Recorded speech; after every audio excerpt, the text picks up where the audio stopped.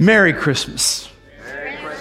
It is so good to be with you today. I want to welcome those of you engaging online and thank you for taking this time to engage with us. It is just a joy to celebrate this special day, the celebration of the birth of Christ, of God sending his son into the world. One of my favorite holidays of the year in which we as a church get to celebrate and rally together and just bask in how good and kind God is that he would send his son into the world for us. You know, as 1941 is a year that is going to live in infamy in the life and rhythm of our nation. For it was in 1941 that the mettle of the American character was tested. Pearl Harbor was bombed, the Nazi war machine was conquering Europe, and the world was in desperate need of leadership and protection.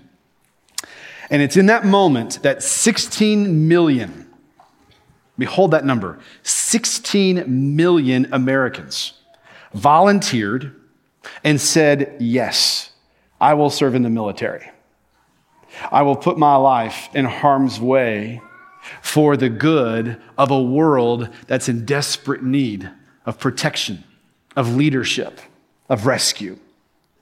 And as I was thinking about just that reality of volunteering and putting yourself in that position to say yes to a time in which the world was in desperate need, it reminded me of something that happened 2,000 years ago, of a teenage girl with a world in peril, with a world in desperate need of rescue. This teenage girl volunteered and said yes to the call of God, to be willing to step in and bear the Son of God in her womb. This morning, I want us to take a fresh look at the person of Mary and how God used her to change the world through that baby boy in her womb. Let me show you. Grab your Bible and turn with me to Luke chapter 1. Luke chapter 1. The Gospel of Luke is Luke's narrative about the life and the ministry of Jesus. Now, Luke has written an orderly account, he tells us in verses 1 through 4 of chapter 1. He addresses this book to a guy named Theophilus. In fact, he gives him a title, the most excellent Theophilus. He gives him that title probably because this guy Theophilus is a wealthy donor who has financially undergirded the research of Luke so that he could do interrogations and ask eyewitnesses and interviews to gather all of the facts regarding the person and work of Jesus. And so he takes all of his research that he has done and he writes out these 24 chapters, this orderly account of the life and the ministry of Jesus.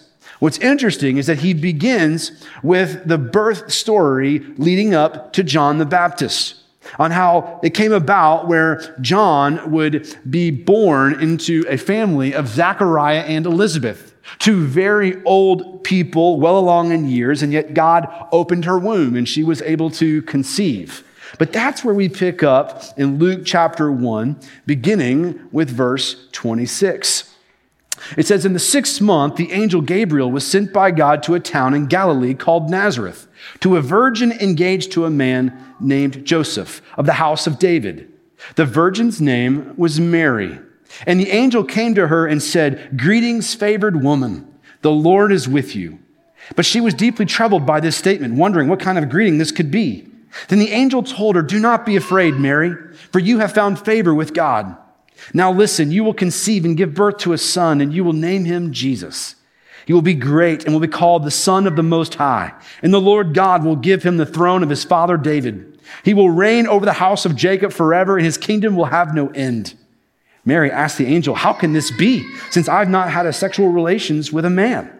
The angel replied to her, the Holy Spirit will come upon you, and the power of the Most High will overshadow you.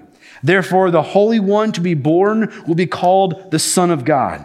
And consider your relative Elizabeth. Even she has conceived a son in her old age, and this is the 6th month for her who was called childless.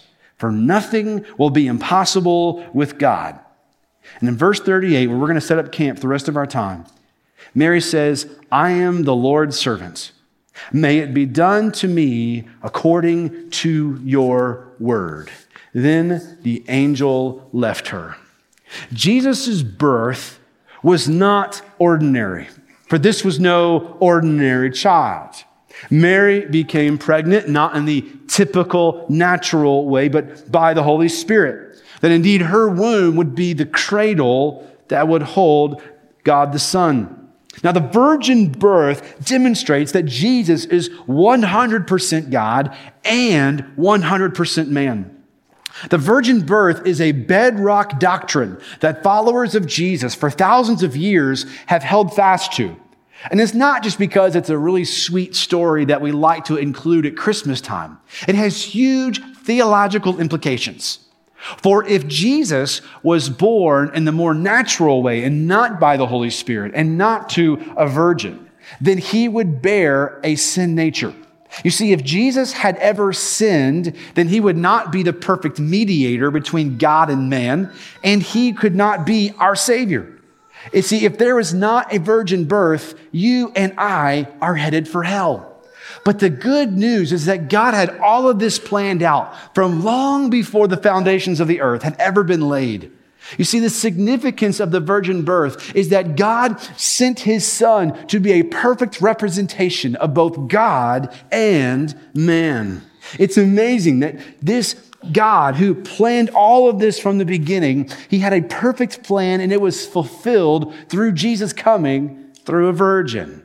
And he accomplished this through this young little girl, this teenager from the Galilee area of Nazareth. And what I want us to focus on in verse 38 is this call that God places upon Mary's life. And then what does this look like for us today? The first thing I want you to see in the text is that Mary said yes to being a servant of God. She said yes to being a servant of God. Verse 38, she says, I am the Lord's servant. Now, this is a statement of humility and selflessness. She's declaring, my life, it's not about me.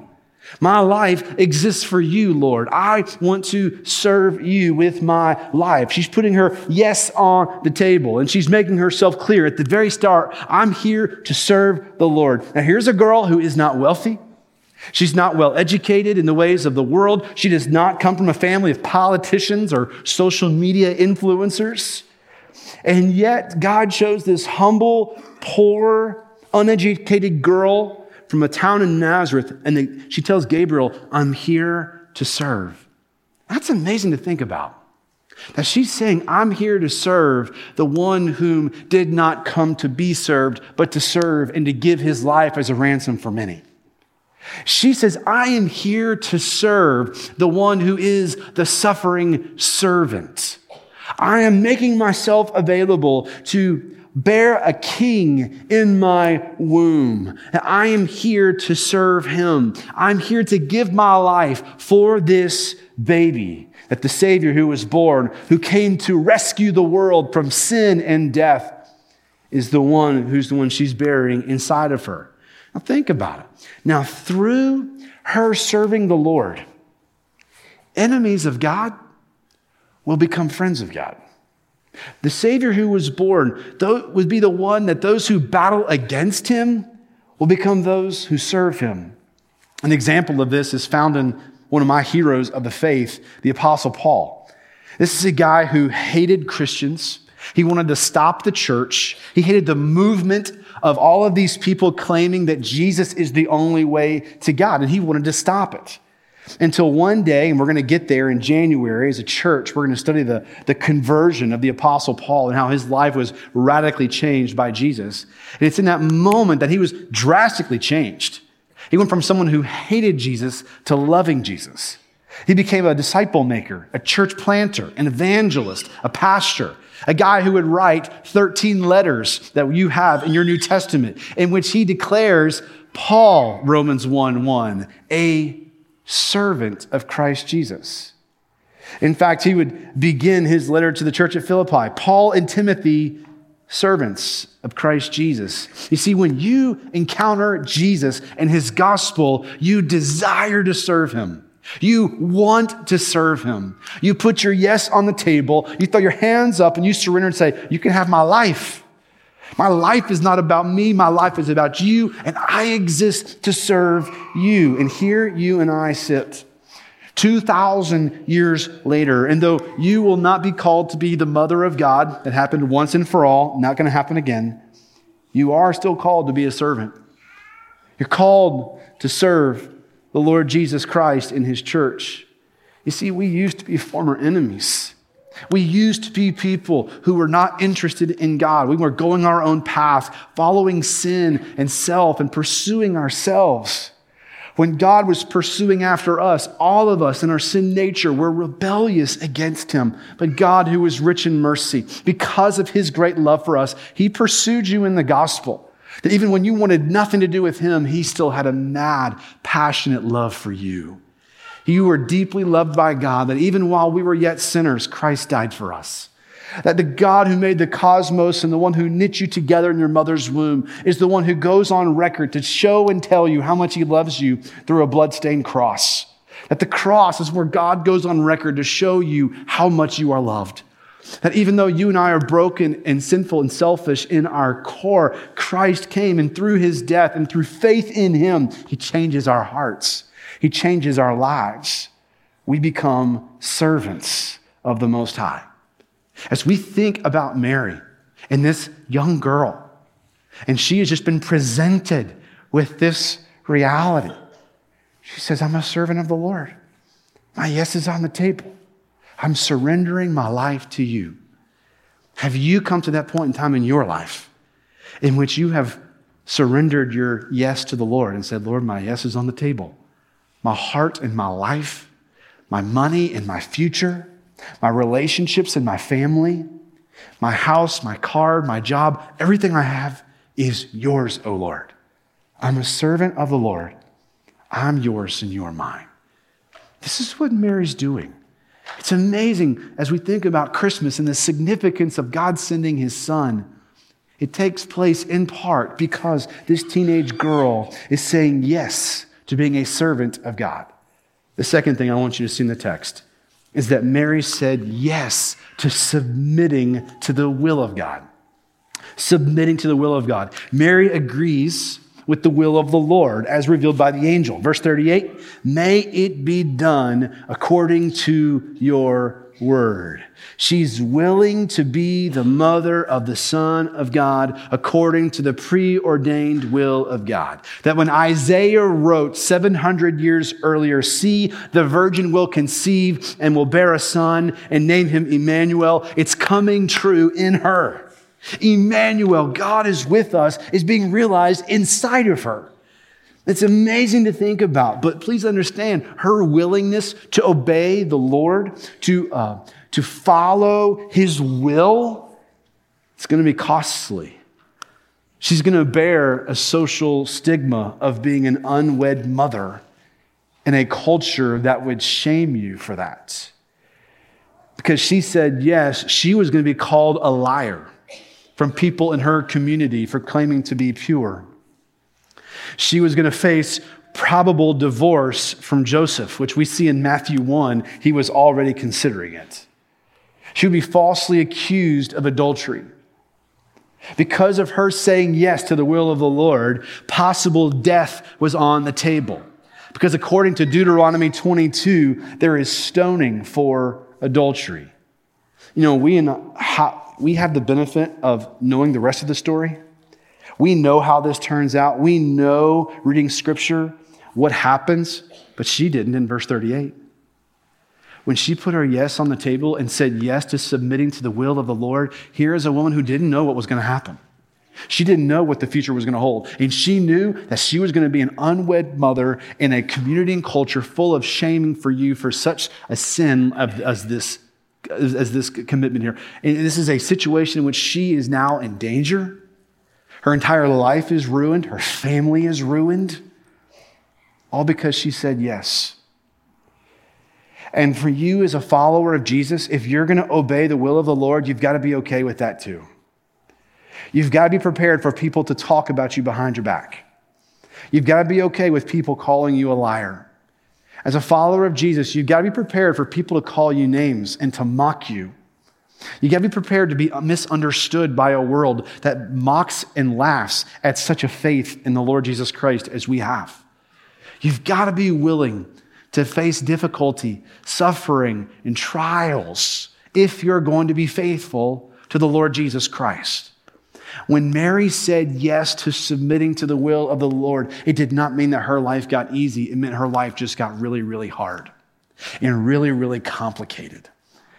And as a follower of Jesus, you've got to be ready and prepared to endure such hostility. You know what was amazing to me? On Sunday mornings, deacons gather here early at the church and they prayer walk our campus and they pray with our staff. They pray over every seat in our worship gatherings. They pray over our children's space, our preschool space, our small group space, and they pray with me. And this morning, I had a great conversation with one of our deacons we were talking about the sermon and Mary, and he said, Kenneth, think about it. Here is Mary prepared to be ready to serve the Lord. Can you imagine how much her parents worked and served and prepared her for this moment? I never really thought about that. But as I started thinking, if you go further on in Luke chapter 1, you're going to see where Mary sings a song. It's called the Magnificat. And in this song, she is just worshiping the Lord that he would do such a thing as call her to become the mother of the Son of God. But what's amazing about the Magnificat is that it's saturated with Scripture. Here is a young teenage girl who knows the Word. Where did she learn that from? Mom and Dad. Parents who invested and planted the seed of the Word of God in her heart. They had worked hard to protect her and to care for her so that she, in this situation, is found as a virgin, prepared to receive and to serve the King of the universe. It's amazing to think about that this Savior that she would hold would be the most precious person in the world. She didn't know how the future was going to turn out and all the details. She knew some of it. But it's amazing to think about how she was putting her yes on the table to submitting to the will of the Lord for her life. It's hard enough, y'all, to raise kids in a fallen world. It's really hard being a parent. But can you imagine the pressure of raising the Son of God? I mean, the weight of responsibility of caring for the most important child in the history of the world, that would be staggering, okay? You see, Mary was saying yes to a lifetime of roller coaster of emotions. She would feed him and clothe him and sing to him and rock him to sleep.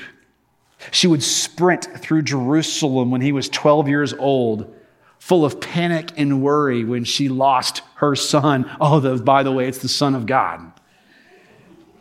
She would be rebuked by him at a wedding, and she would watch his ministry flourish. She would see him preach to thousands, feed thousands, perform miracles, raise the dead. She would hold him close, and she would have to let him go. She would also see him mocked, slandered, beaten, and then murdered on a cross. Mary did not know all the intricate details of what was ahead, of what she was signing up for, but verse 38, she said yes. She submitted to the will of God, whatever that entails. And so my question to you is this: will you say yes to the will of God for your life? Will you submit your heart, your life, your future to whatever God has for you? Would you put your yes on the table? Will you follow him no matter the cost? Will you trust him who promises never to leave you and never forsake you? Will you entrust your soul to him who judges justly? Will you trust your future to the one who is already there at your future? Will you entrust your death to the one who ordains your first day and your last day? Will you gladly trust the one who knows everything about you and loves you still the same?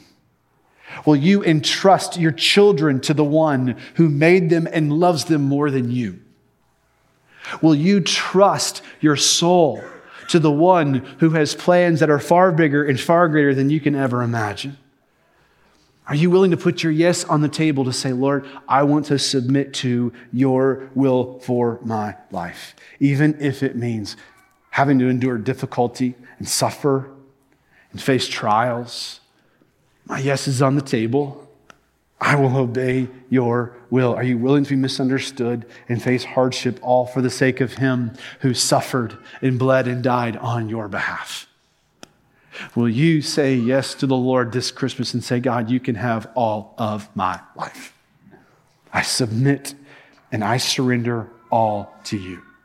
In fact, this is the impact point thing I want to drive home, because I want to challenge you to say yes, to submit and surrender to the will of God for you. I'm reminded of Paul in Acts 20. He's saying goodbye to the Ephesian elders, a church he invested his life into. And it was a very emotional goodbye. The text says that they're weeping, they're falling on each other's necks as they say goodbye, because he told them, you're not going to see me again. And indeed, he would be leaving there and eventually end up in Rome, where he would be beheaded for his faith in Christ. But as he says his final goodbye to the Ephesian church, he says in Acts 20:24, I don't consider my life of any value to me if I can only finish the race, the ministry the Lord Jesus has given to me of testifying to the gospel of God's grace. Are you ready and willing this Christmas to say, my life is of no value to me. I submit my life to the will of the Lord. Just as Mary did, just as Jesus did, all the way to a bloodstained cross, where he gave his life for you, where he bled and died on your behalf, and where he was eventually raised 3 days later, victorious over the grave. So all who trust in him, your future is secure. Everything in this life and in the life to come, secured by the blood of Christ and the victorious resurrection of Christ. This Christmas, surrender and submit to the will of the Lord, just like Mary and just like Jesus.